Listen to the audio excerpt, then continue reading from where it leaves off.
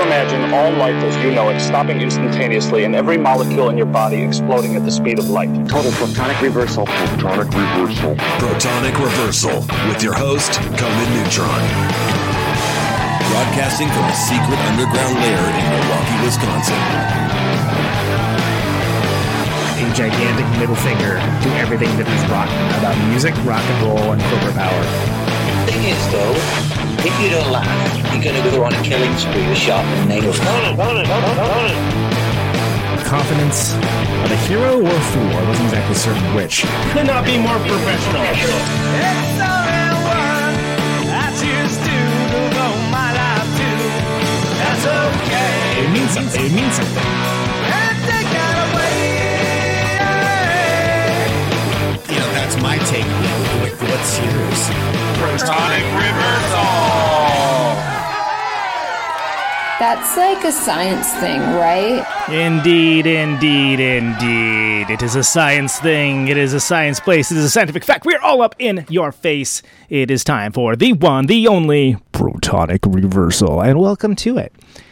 Incredible doubleheader for you today. And first edition of that is going to be a special social distancing band interview discussion episode with the band Salvation, Jason and Santiago and Victor. So the technical feats to make this happen have been surreal, and I'm really excited to talk to those fellas and see what they're up to. They have a new record out.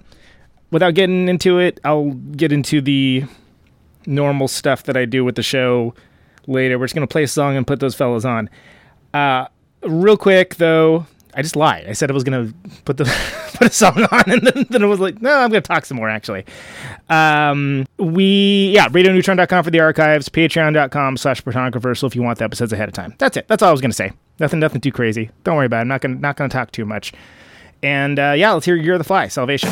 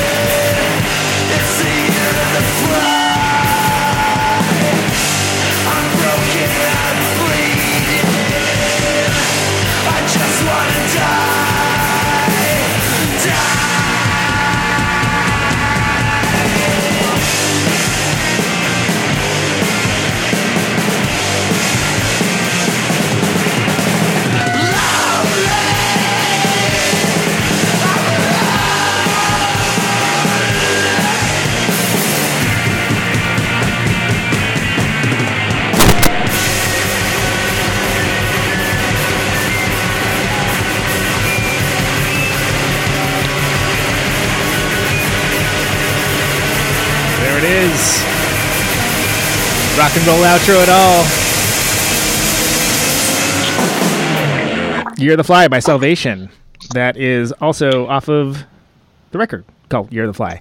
And joining us now, we have Jason and Santiago and potentially Victor of the band Salvation online. Hi, fellas. Hello. Hey. Welcome to the show. I'm very impressed with the technical acumen it's taken to get you on here. So, Thank you for your patience and for having us. So, that record's pretty freaking new, man. Like, that's last year, right? Like late last year, if I remember correctly?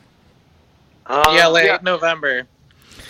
And as we all know, it's kind of weird times right now. And one of the things that you can't do is play shows and tour. So, how's that? With having a new record out that you're stoked about, but not able to play, not able to do much of anything?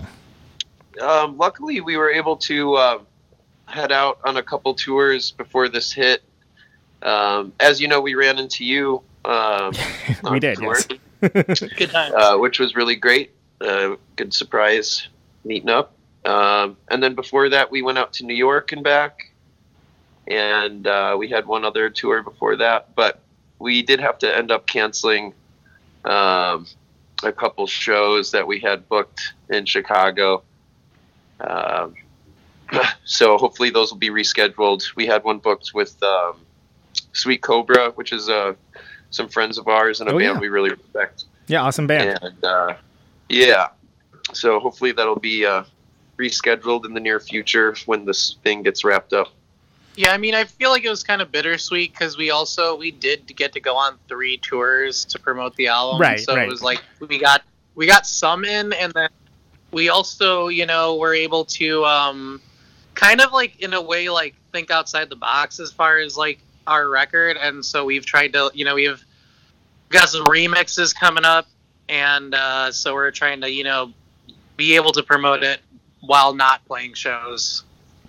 Well, sure, and that's kind of the only way you can do to like maintain your sanity when you're a creative personality, right? And it's you hit on an important point of the fact that it's important to keep doing the things that you love, even when you're living that quarantine life, as they say. Yeah, I've been lucky enough to have a studio space nearby that it's not like occupied by many people, and I've been fortunate enough to be working on writing and working on some new songs.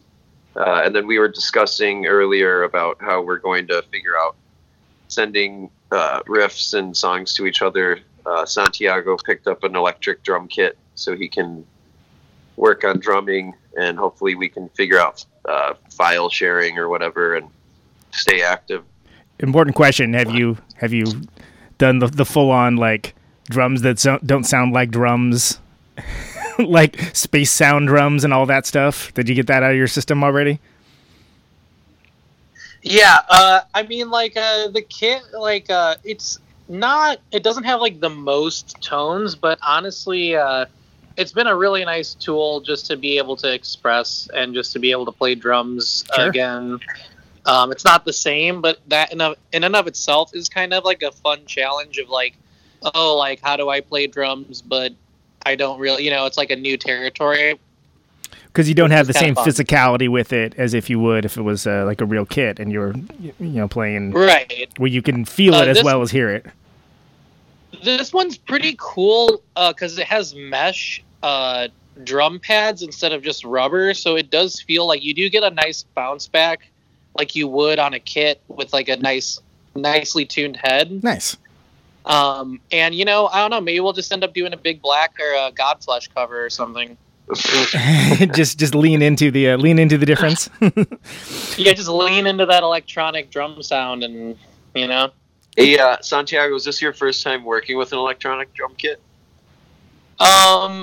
Who's asking the questions here, Jason? Oh, I'm sorry. Yeah. Whoa. I don't know. Yeah. Okay. I only answer to Conan. Answer the question, please. It's a good one.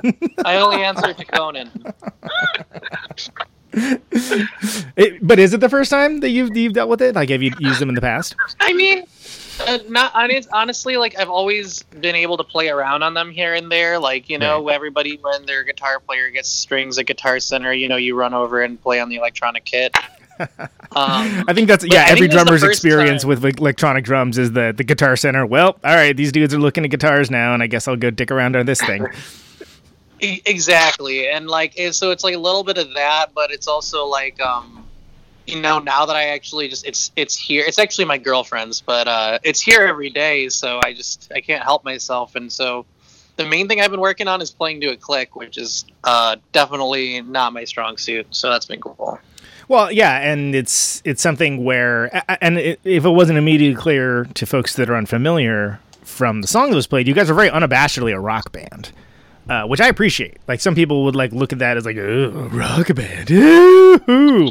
But I appreciate the fact that, you know, the visceral nature of what you do, like the tactile force of like what you do is like kind of a key element to the songs and to the whole presentation of the band. So that's really difficult to do, like in an apartment when you got neighbors or whatever. It is, and it's really funny because there's been times where we've been told like, okay, so you know, you're in a record store, maybe like turn down a little bit or stuff like that, and you know, it wasn't something that we necessarily leaned into on purpose initially. I think we just all have the habit of like throwing our entire physical body into what we're doing. We always kind of try to take it a little bit too far as like our playing goes. And I think when we realized that was kind of all of our deal, that we kind of leaned into it in the sense that we've always recorded very raw and never, you know, we haven't never done click, and we actually our first two albums were done completely live, including vocals and guitar. There's 0 overdubs. This last record was done drums, bass, and guitar live, and then we did overdub with vocals and secondary guitar. So it was like kind of covering slightly new ground for us, but we decided to try something a little new since we had electrical audio available to us. Yeah, it's pretty good. You could do worse. Yeah, we were. Yeah, we also were had so excited. That was a lifelong dream of mine, was to record in that studio. I've always been a big fan of Steve Albini's production or engineering work, and the bands that he's worked with, as well as his personal bands. I was always a big fan of like Big Black and Shellac and Rape Man. So we were just very excited to be working in that studio. Well, and it's a fantastic one. So why wouldn't you? I mean, it's world renowned just for being an excellent studio, let alone for the pedigree for coming from like, you know, louder, more raucous, noisy bands, things along those lines. So when you talk about the songs that make up the You're the Fly record, let me mute this. Was there like a concerted effort to do anything different with this one, or was it just sort of like this is how the songs turned out based on what you guys were doing at the time? I mean, I think it kind of took the same progression as far as the other records. We just were fortunate enough to have a little more vision afforded to us as far as what we had as along with options. We knew we were going to go into that studio, and so I think we were a little more prepared to take on the luxuries of that studio and what it afforded us as far as microphones and the high ceilings for the drum room. The first record was done in a very small studio. The second one was done at Kildare Studios in the live room, which actually I'm at the moment. But it's like a practice warehouse, and then has a large upstairs, but very much not like a luxurious studio with all the drums and amps and microphones available to you. So I think we kind of knew that we were going to take a slightly different approach to this one and try to sweeten it up a little bit and have a little bit more power behind it.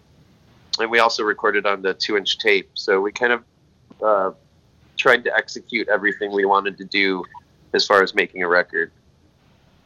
Well, that's nice. That's always a nice feeling when you have like a completed vision of you start with something in your mind, and what you hope to do is that by the end of it, it comes like somewhere near like the idea you had in your mind about it to present to the world. And that's I mean, it's a monster record. It's a great sound. Like the songs are good, but it's a great sounding record too. Like I think it's a really good presentation of what you guys do. Oh, thanks, man. I appreciate that. We worked with Mike Luss. He was our engineer, and he has been like a peer and a friend. And also, we respect a lot of the projects he's worked on. I believe he's actually worked on a live Melvin's recording. Which I know that you share a drummer with yes. Melvin. Yeah, and those guys keep so damn busy. It's sort of like it's turned me even more so into 6 Degrees of Conan Neutron and the Kevin Bacon role just because of them, which is awesome. I mean, Mike Lust has his own. We also know your other touring drummer, Jonathan Brown. Mr. JB, yes. Coordinated Suicides. And then I read that great. You work with Lindsay Charles, is that correct? Yeah, Lindsay's sung with us live plenty of times. There's actually a song on the new record, the one that isn't out yet, where she sings lead on, which is pretty freaking awesome, because we all know she's a powerful vocalist from Cell Phones, but I always kind of wondered, wow, what would that sound like if she's fronting of a more traditional rock band? And that's exactly what this is, and it's pretty rad. I don't mind saying so, but... Yeah, this isn't about me.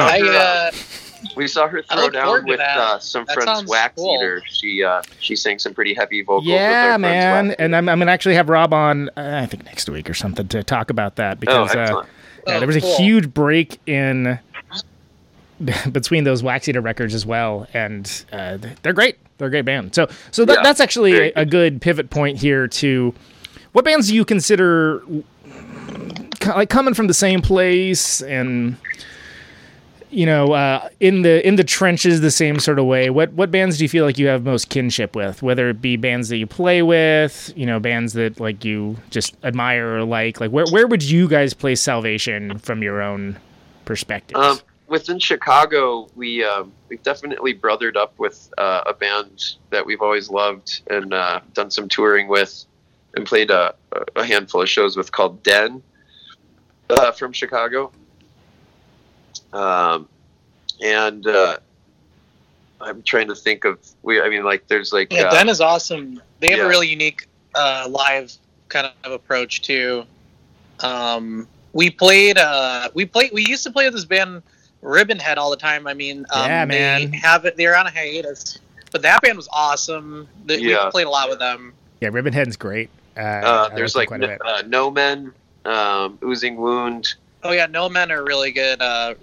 We played No Men's second show in Chicago, and Ganser also played that show, and it was early on for them. So Ganser also, we played our record release with them, so they're also good friends. Yeah, we're really fortunate to be surrounded by such a large pool of bands in Chicago that are just Mm-hmm. amazing, and you can't really go out any night of the week without finding a show that you're going to enjoy. I mean, before the world ended, before things changed, before the troubles, as my friend John Houlihan says.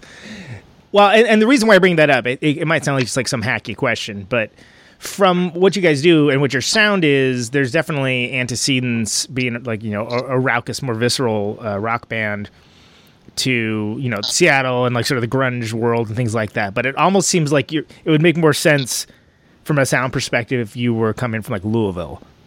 You know what I mean? Then coming from Chicago. And it's not like Chicago doesn't have awesome rock bands, it's just that it's not really... Yeah, which was strange to me, because I've always, I went to the Touch and Go 25th anniversary party at the Hideout, and I've just always, loved that Chicago had such a heavy core of bands, which it still does, but I feel like I've noticed a huge movement of heavier, noisier bands coming out of Minneapolis. I see what Conan's saying though about I feel like your guitar playing has a very slight southern kind of bluesy rock edge to it, and I think that kind of makes it sound not stereotypically Chicago. Yeah, people think of more angular stuff for Chicago. For better or for worse. I'm not saying it's They should. Yeah. I'm just. I mean, like if Jason you hear a band spent that lot of sounds time like in St. Louis, so. Yeah, I mean, if you hear a band that sounds like they're heavily influenced by shellac or something, and like they say they're from Chicago, it's like, oh yeah, of course you are. And I think that, all love the shellac, but it's Yeah, I think that we don't really sound like the kind of stereotypical angular noise rock band, which we're a big fan of that sound.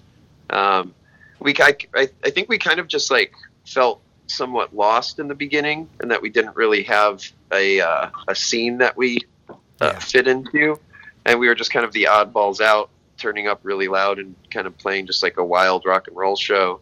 And then we were kind of accepted or somehow pulled into this world of noise rock, which a lot of those bands are bands that we're definitely influenced by and that we love. But I don't think we have ever tried to like tag ourselves as noise rock or anything. I think we've always just kind of told people we're a rock and roll band, like a loud, wild rock and roll band, Well, and I think that's accurate, and that's something where it's interesting but it does seem to come from the same sort of just really authentic, putting it all out there place, but manifest in a different way.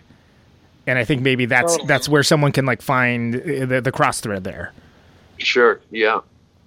So that's something that, have you experienced being the rock band on like the math rock bill situation before? And how's that, like, how does that go? I feel like we've kind of been able to, we've been lucky enough to kind of like with our sound, play with a lot of different bands, whether they be like metal bands or hardcore bands or, just straight punk bands or whatever. I feel like we have like a sound that can kind of be accepted by a lot of different genres. But I think it's safe to say that we were all very attracted to like Cherubs, for instance, was always like a huge influence for me personally, which we ended up fortunate enough to play with at the Empty Bottle in Chicago. But we were, always really drawn to just loud, wild, noisy, kind of unsettling, abstract rock and roll. But at the same time, we didn't want that to give us any like walls or boundaries of having to fit into just that. And on every record, we've done some tracks where they're slower songs and, odd kind of almost like soundtrack takes or tracks. Right. It's not like they're all very firmly locked in that one box. And it's not like but I mean, as far as our live performance, we definitely are driven in that direction. And there is a very, in a good way, there's definitely a baton pickup of bands that are raucous and kind of have like a more like rowdy, like dirty sound that aren't necessarily informed by the same things that like your classic quote unquote grunge bands were. And in some cases they are, but like the way I sort of define it personally is being a band that's a rock band, but also that, acknowledges and appreciates bands like Devo and the Cars, for sure. But then also like appreciating the fact that there's this whole, there's some great Soundgarden stuff. There's some, all of this. But at this point, it's all history. It's all rock history. And I think it's weird to me that there's been this sort of Harry Potter sorting hat thing of, well, you have to either be over here or be over there. And certainly from my own perspective, I definitely find it fascinating when I find common cause for folks that are coming at from a similar perspective. But I mean, ultimately, this is all a very academic and heady discussion. And I think, rock and roll fans aren't necessarily gonna delineate that same way unless they're severe ex-record store employee / ex-reviewer types or something along those lines. Yeah, I mean, we've definitely always wanted to get out that wild aggression and put on like a really energetic, wild rock show. And we've always been really attracted to the loud, aggressive sound. But with that being said, I'm very unattracted to the boundaries of having to fit into just one style like that. And I've always been really into, which I would imagine all of us are into, like so many different bands. Like Blonde Redhead is a huge influence, and band I love personally. And I try to pull in different elements of on the record of like kind of taking you on like a journey, rather than I don't want the record to just hit you in the face constantly. Right. I remember we actually got a really positive review from a metal magazine, and they were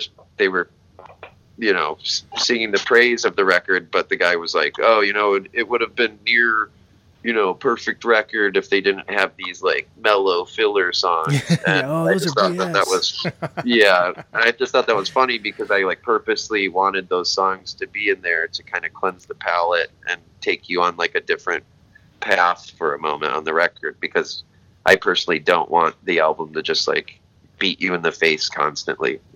Yeah, I personally agree with the guy. No, I'm just kidding. Oh, I'm sorry. I'm just joking. Santiago was saying he doesn't want the nuance songs. That's definitely like a challenge, because it's like you want to do that, but you also don't want to like ride the line of just like, things being too rocky as far as. So I think like, it's kind of hard to make, a song that sounds totally different, but also doesn't sound out of place. But I think Mike Lust helped us with that, because he made us very comfortable. He was really easy to work with. He was very he broke down the wall immediately, and so I think part of it was being able to feel free to kind of do whatever we wanted. Yeah, I was so intimidated even going into Electrical Audio, because I had up until that point I had just delivered pizzas to that place. Right. And I was like always so excited to poke my head inside and see what was going on, and they would be sure to give me my $5 and push me out the door. But he'd be like, who's recording today? Yeah. So Ziggy in there. I was walking around and soaking it all in, and this dude Greg Norman was in there and kind of saw me like soaking it up, and I was laughing, and he was like, "What's going on, man?" And I'm like, I've only ever walked up to your door with a pizza delivery, and like now I'm walking around this place and taking it all in, and it's just kind of overwhelming. But yeah, Mike Lust was essential for making us comfortable, like Santiago was saying, and he really he was just like very key in allowing us to feel comfortable in there, and I think he pulled the best performances out of us. I think he really cared about the record and tried to pull the best performance and the best takes out of us. Well, and I mean, that dude knows from interesting rockin' as well. I mean, just from his own bands and as well as who's recorded. But I mean, like Tight Phantoms. Yeah, I mean, Tight Phantoms is a rippin' killer rock band, and he's a really wild performer himself. So I think that he kind of understood what we were going for. He actually approached me just like when we were hanging out and said that if we were interested in recording, he would be down to do it. And I was super stoked to hear that. So I'm glad that we met up with him and we're like-minded and we're able to be fortunate enough to work with somebody that has his skill in the studio. Sure. And he's got, I mean, when you're some of these recorded bands like Swoop the Lake Johnny and stuff who aren't exactly easy to categorize themselves, it's you know that they're gonna come at it with an open mind and an open heart in some ways. Exactly. Have you played with Mike's band? No, never have. Never met him. Never actually wouldn't be the worst idea to have him on the show. Now that just to throw that out in the world. Great dude, great musician. We could make that happen. Like your bands would probably go really well together, in my opinion.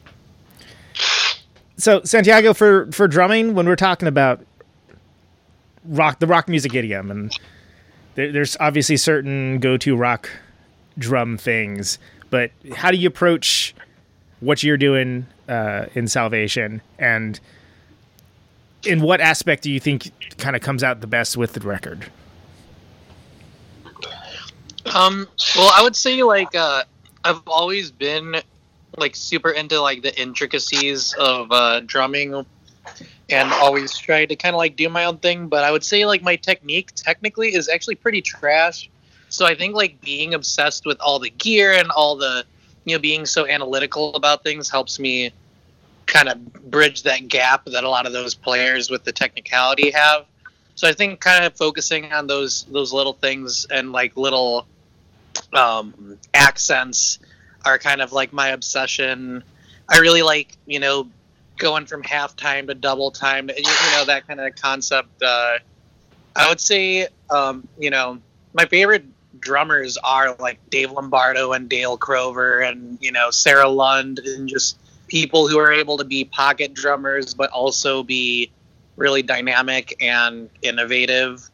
So I would say kind of honestly, a lot of copycat work goes down in my life. Way to throw yourself under the bus, man. Yeah, I would say I really love Sarah Lund from Unwound. Yeah, she's a freaking badass, man.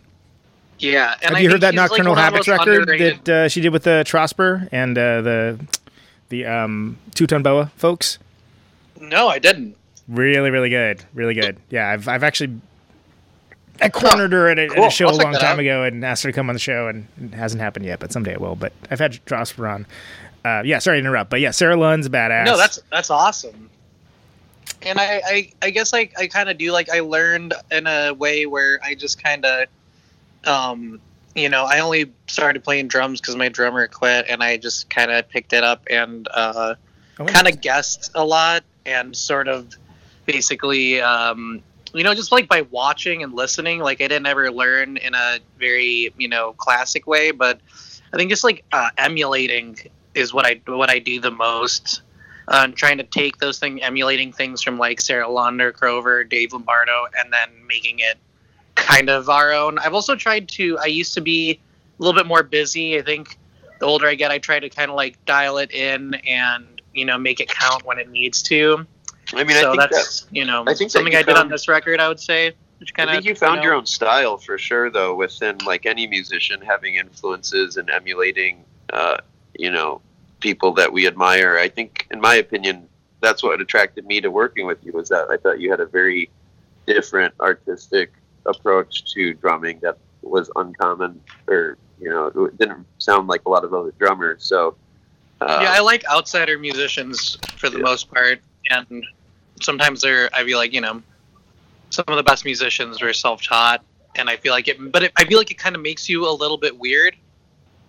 And I kind of love that why do you do that? It's idiosyncratic.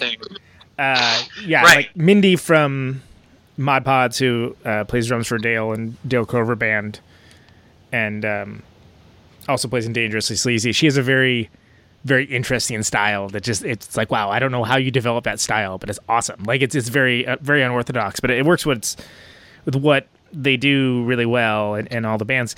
The reason why I'm specifically bringing that up is you and Victor have a real locked-in sensibility that I think provides a super solid foundation for what Salvation does, and it just can be interesting to figure out where the rhythm section is coming from. You know what I mean? Like, if everyone's kind of, some things will work if it's more academic, more like proggy sounding, and sometimes you're like, oh yeah, that doesn't work at all. Like, once you actually get going with the song.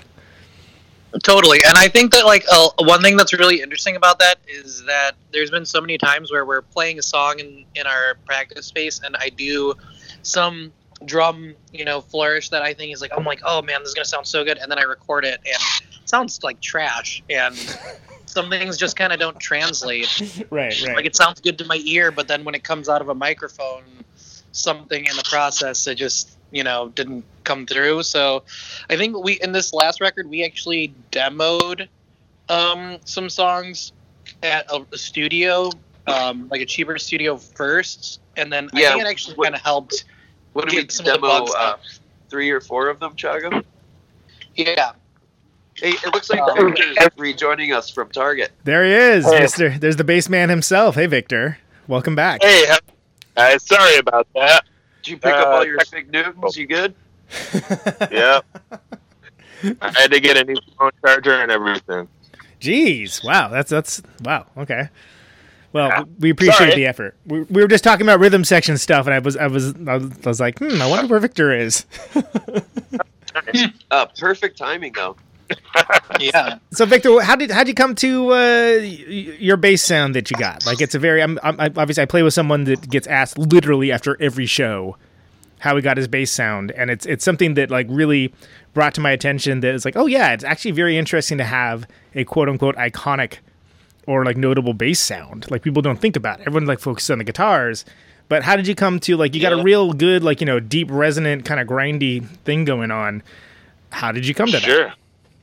I all by accident, 100% by accident.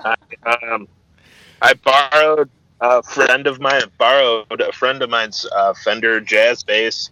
He told me it was a P bass, but it was in fact a jazz bass, and I rented it from him. I gave him $40, and then like 2 years went by, and I was at his wedding. And I asked if he wanted me to return it to him, and he said, "No, just play it. Just make sure you play it." So I got the bass that way, and then and then Jason made me buy this PV amp, and I did it. It was $100, and but then you swapped the speaker out, right, for like a heavier speaker. Is that correct? Right? Yeah. Why don't you tell it? No, I was just trying to remember. Yeah, you've only been talking for like a half hour. Yeah, let's just bust on in. It's okay. You don't need to give a YouTube tutorial necessarily. It's that PV sound. You know, the TNT. It's brutal, and Fender jazz bass, and then I went and got a bass Big Muff, and that really put it over the top.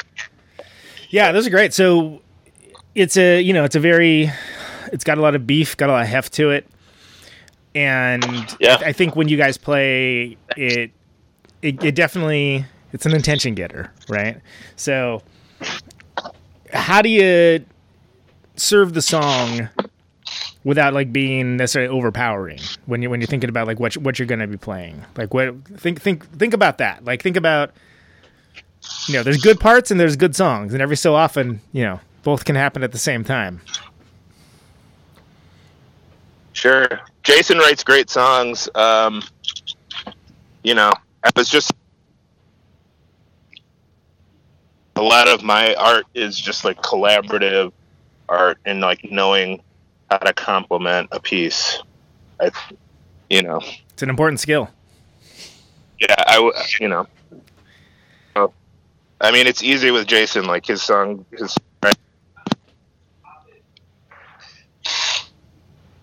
and we're into similar music, that it's kind of easy to find out what works. And then Santiago just does whatever he wants. It's awesome.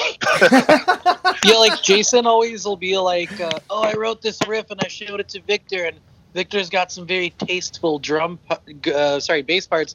And I'm like, it's a really good word to use, because Victor always is, it's very complimentary. It's never like overly busy or lazy. It's always like a perfect middle ground. Yeah, it doesn't seem like funny, showy. Exactly. That's a good point. Well, it's funny. I'll bring like a song to Vic, and I'll play it for him, and he closes his eyes, and then I'll be like, "Hey, so," and he'll be like, "Oh, hang on there a minute," and then he just keeps his eyes closed for a couple minutes, and then just like lays into it, and pretty much the first thing out of the gate is like exactly what the song called for. I've never had a better music partner in all the years of working with people than Victor. He really like helped form and complete the vision, and then Santiago was definitely like the missing key, and he was a very unusual, different drummer than I was used to playing with, but I was very attracted to him being a different approach to drums than I was used to, very abstract. But I'm so thankful I couldn't have even got this across without these guys. So. Well, it comes across in the band, so speaking from an outsider. So, thank you. This is going to be a question you'll unfortunately have to individually answer it. But what's your favorite song on the record and why? So let's start with Santiago. You go first. My favorite song is probably Charm School, just because it's got a bunch of different parts. I mean, like every record we have is basically, if there's not a guitar playing, it's feedback in your face, and I feel like this song really starts out with that, and it kind of allowed me to. I don't know. I'm a huge metal, like death metal and black metal fan, so I think like certain songs allow me to kind of tap into that. And I would say that's my pick, Charm School. Victor? I really like Welcome Home, the one right after Charm School. I like how it's all that noise and feedback that Santiago was talking about, and then it just kicks right into this like groovy pop song, kind of, with a chorus of fuck, fuck, fuck. That's my favorite. That's my favorite song. We can say that. Yeah. Right? You can. It's fine. One time, years and years ago, it was broadcast on the terrestrial radio, but that was a long time ago, and there's been many fucks that have been uttered since then. Jason, how about you? I would say Slit My Throat, probably, or I actually like Slit My Throat and Wait For It. And Wait For It, it's like such a strange, that's a very strange song for our band. That one was kind of came to life just out of like a few really odd riffs that I had floating around.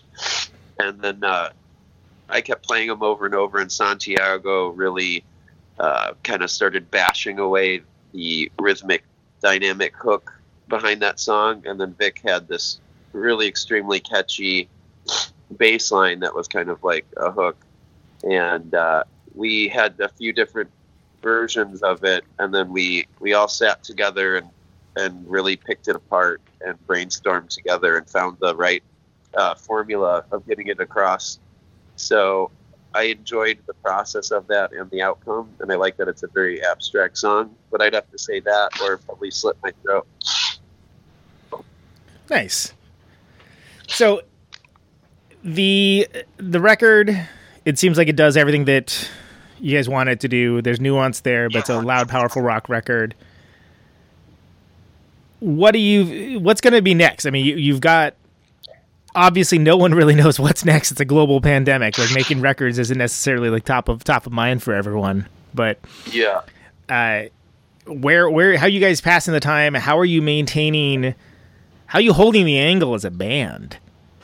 With it, when you're not able to play, you're not able to, do a lot of things. This is the longest we've been away from each other, and it's a pretty strange feeling, especially coming right off of a tour. Yeah, it's really weird. Yeah, I don't like it. But I think the goal, I've always promised Vic and Santiago that I wanted to make our way with this band overseas and do some touring in Europe. Yeah. And I'd really love to make that a reality for all of us to experience together and bring our strange formula of music to people in other countries. So I'd really like that to happen, and then just to push new ground and write another record that actually pulls away from the direction that we've been going in and try to kind of forge some new ground. Laudable.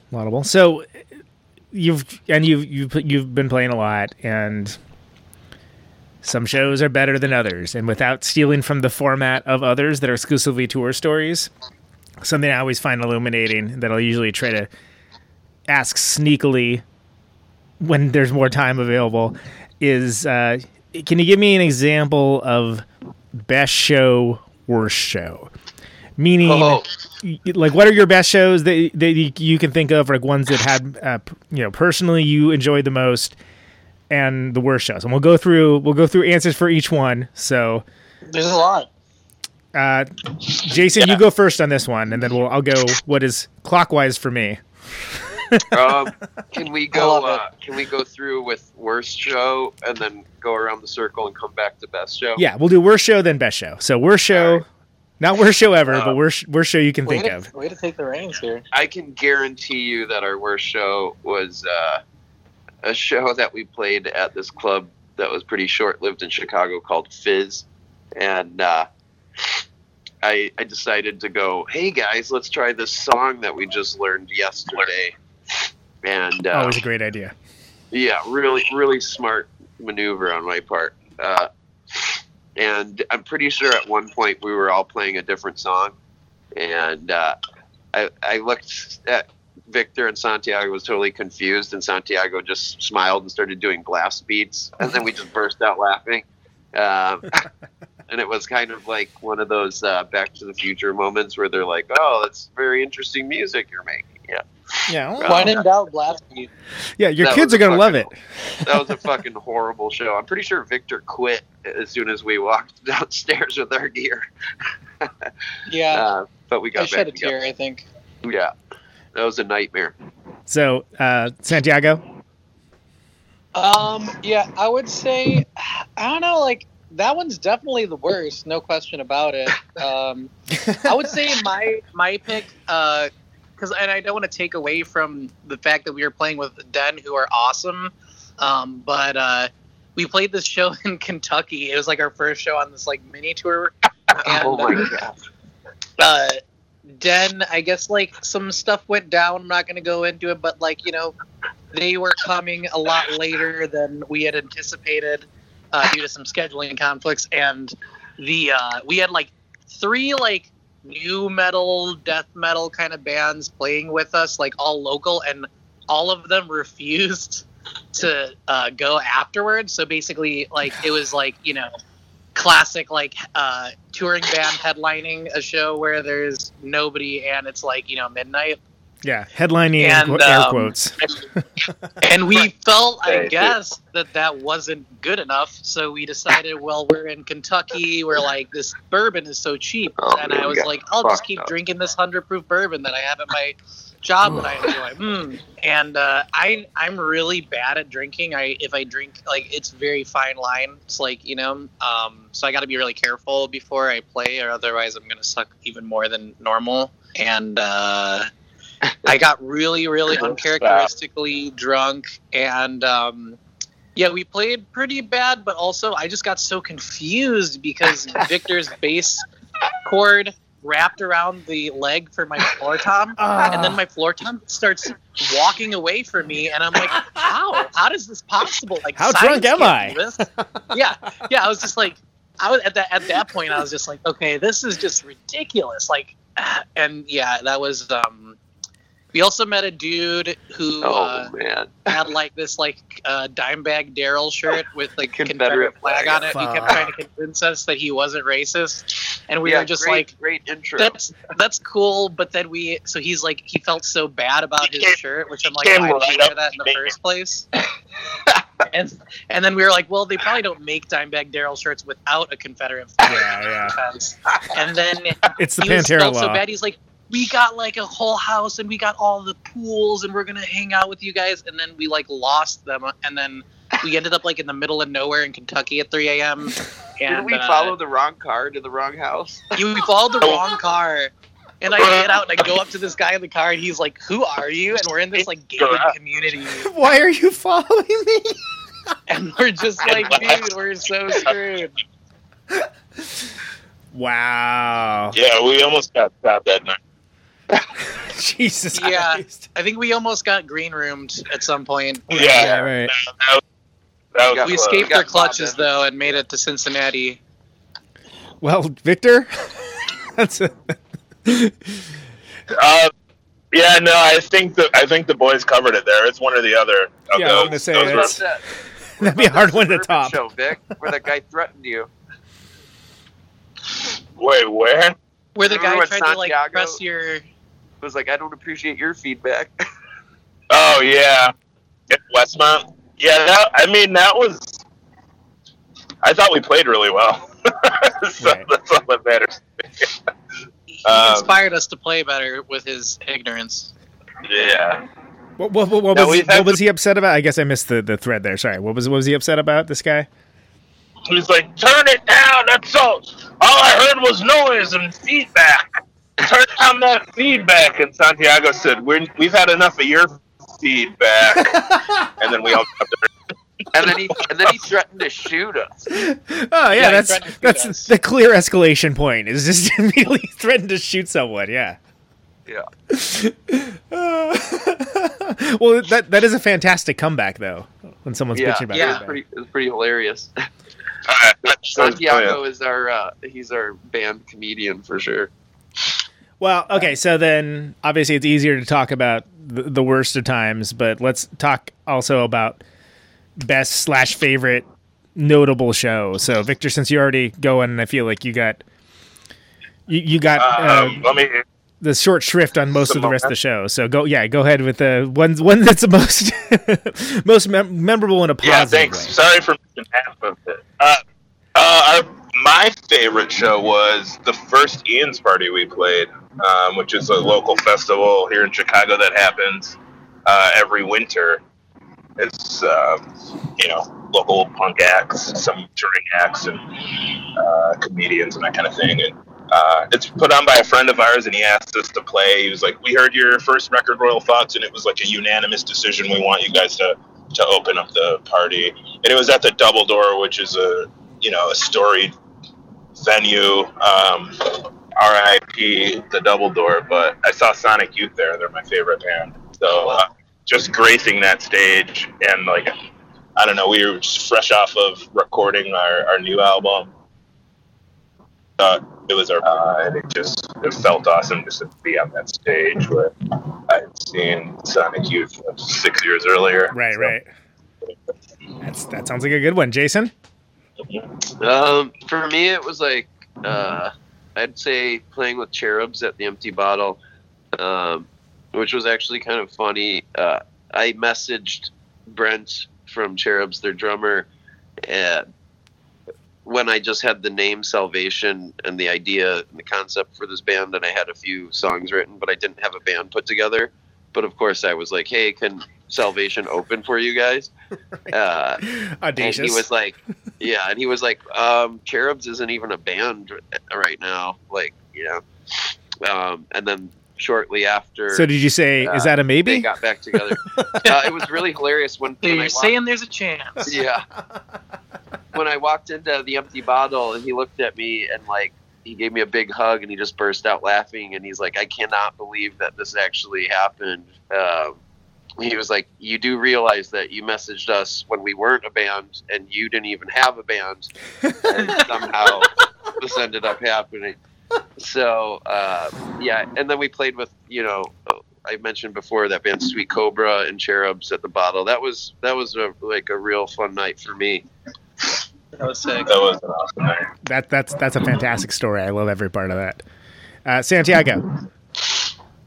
I would say honestly, our most recent record release for Year of the Fly, we did it at the Empty Bottle. And it was our second time doing a record release at Empty Bottle, and we played with basically just some of the best bands in Chicago. We had No Men Ganser and this band Luggage. And every band just had their own. That band's great. I forgot all about them. Yeah, Luggage. Yeah, they put out a really cool record last year around the same time. Ganser had just put out an EP, and No Men had just put out their record. So it was basically just a culmination of a lot of really interesting sounds and unique kind of band members and just everything kind of coming together. And it was packed. We had an awesome response to the record. Everything was just picture perfect. Yeah, that show was amazing. That was hard to top. So it's kind of it was like smoking crack for the first time. You immediately want another hit. And I feel like I'm never going to get back to that high point. Yeah. Well, but we're gonna keep trying. I was gonna say that would be a pretty downer point to leave it on. I'm not gonna stop smoking crack. All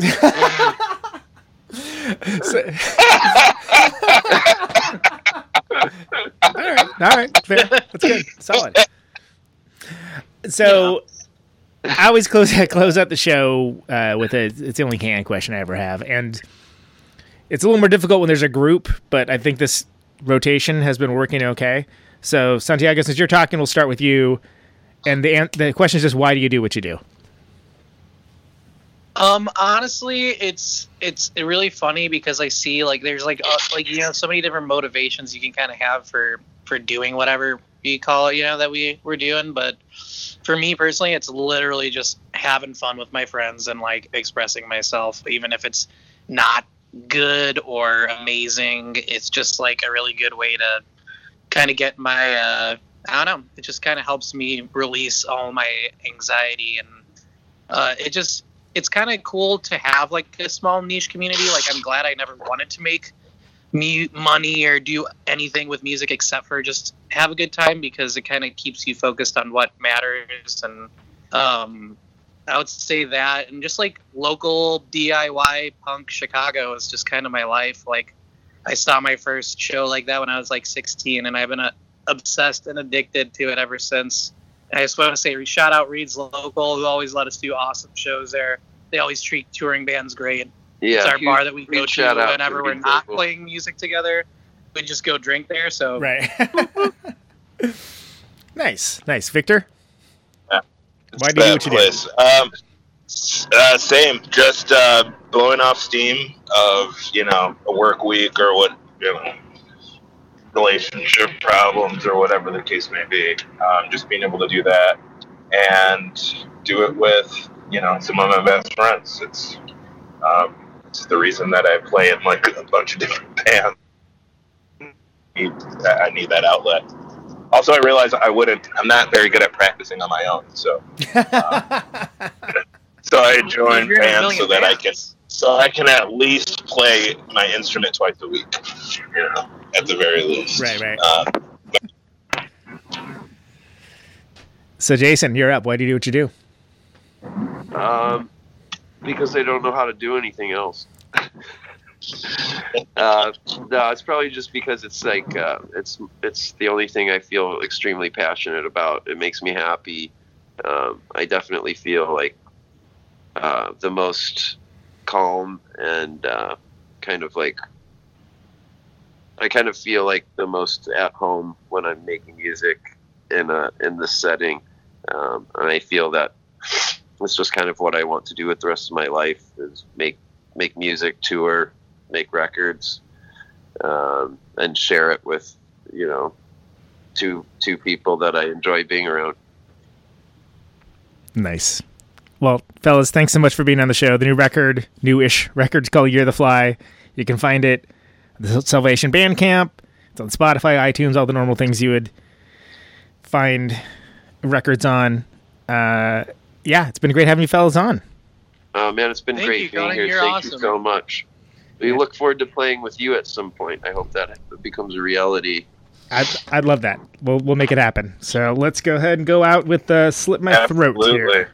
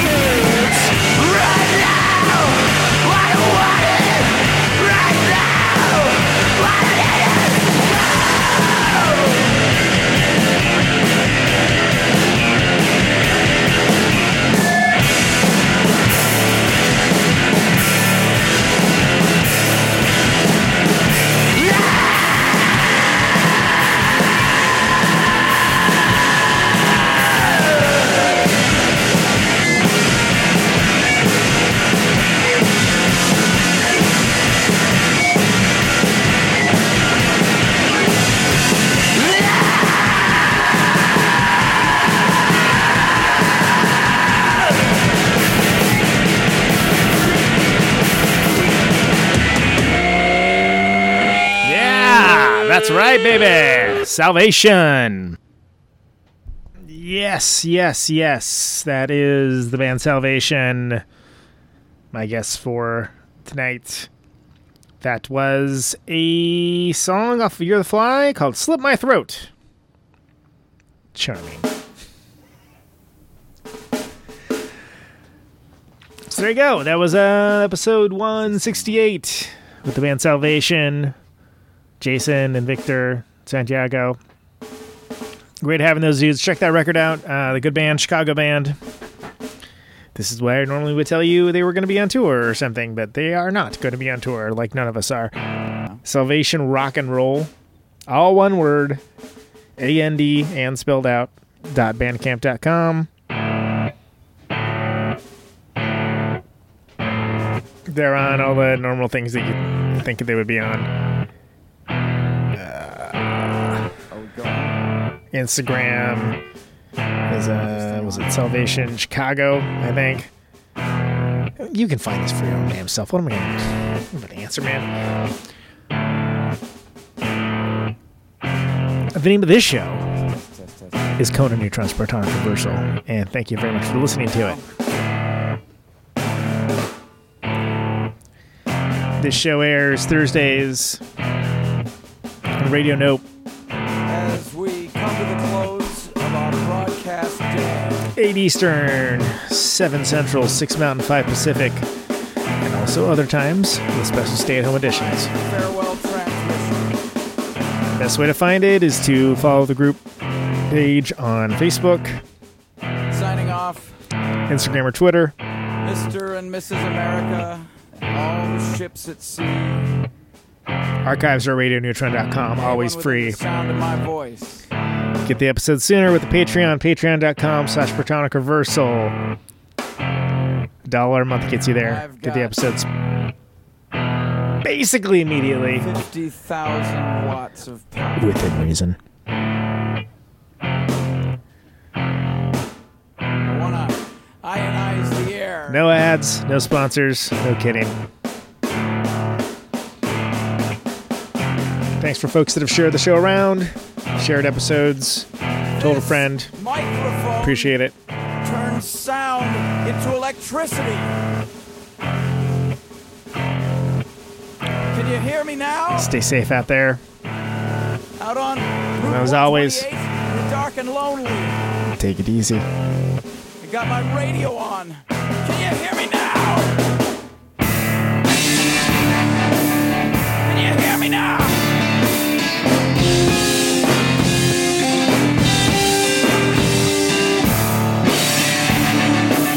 Can you hear me now? Can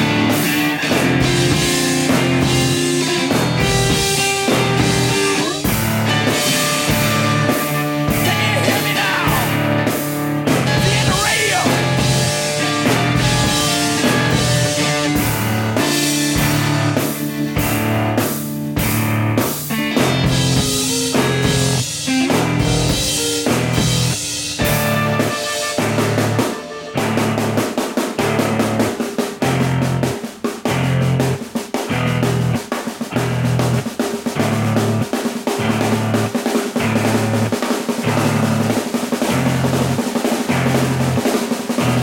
And that snare drum and that drum roll means we've got a winner.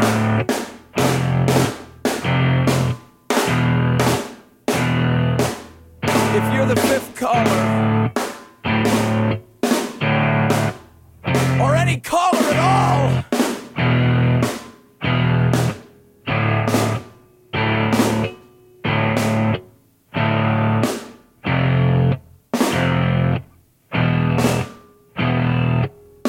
welcome to my top 10.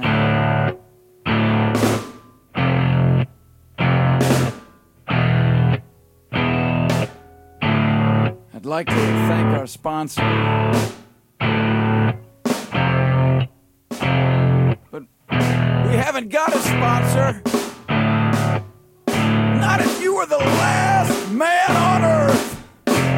She was prepared to prove it. This one goes out to a special girl.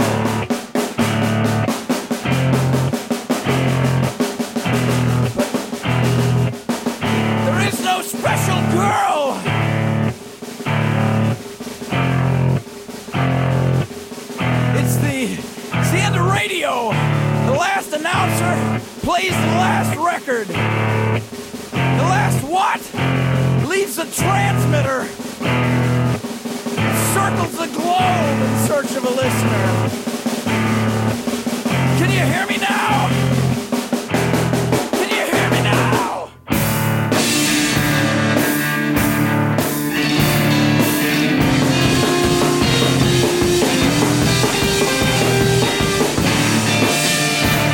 Can you hear me now?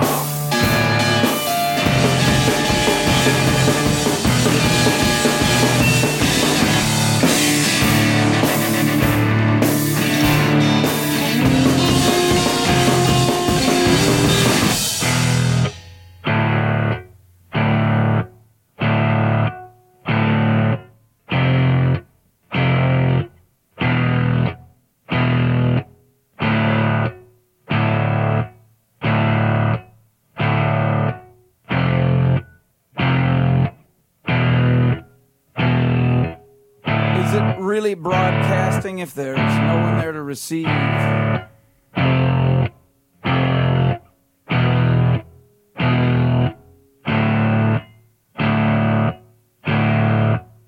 It's the end of radio. As we come to the close of our broadcast day,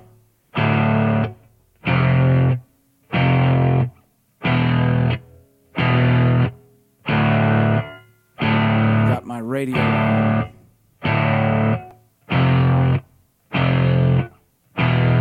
Can you hear me now? Can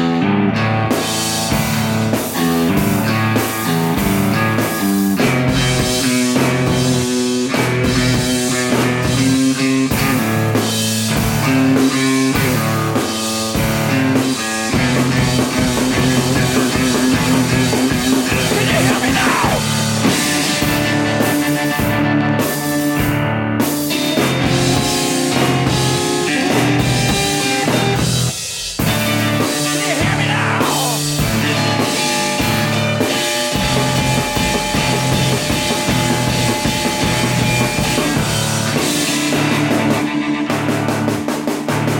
Can you hear me now?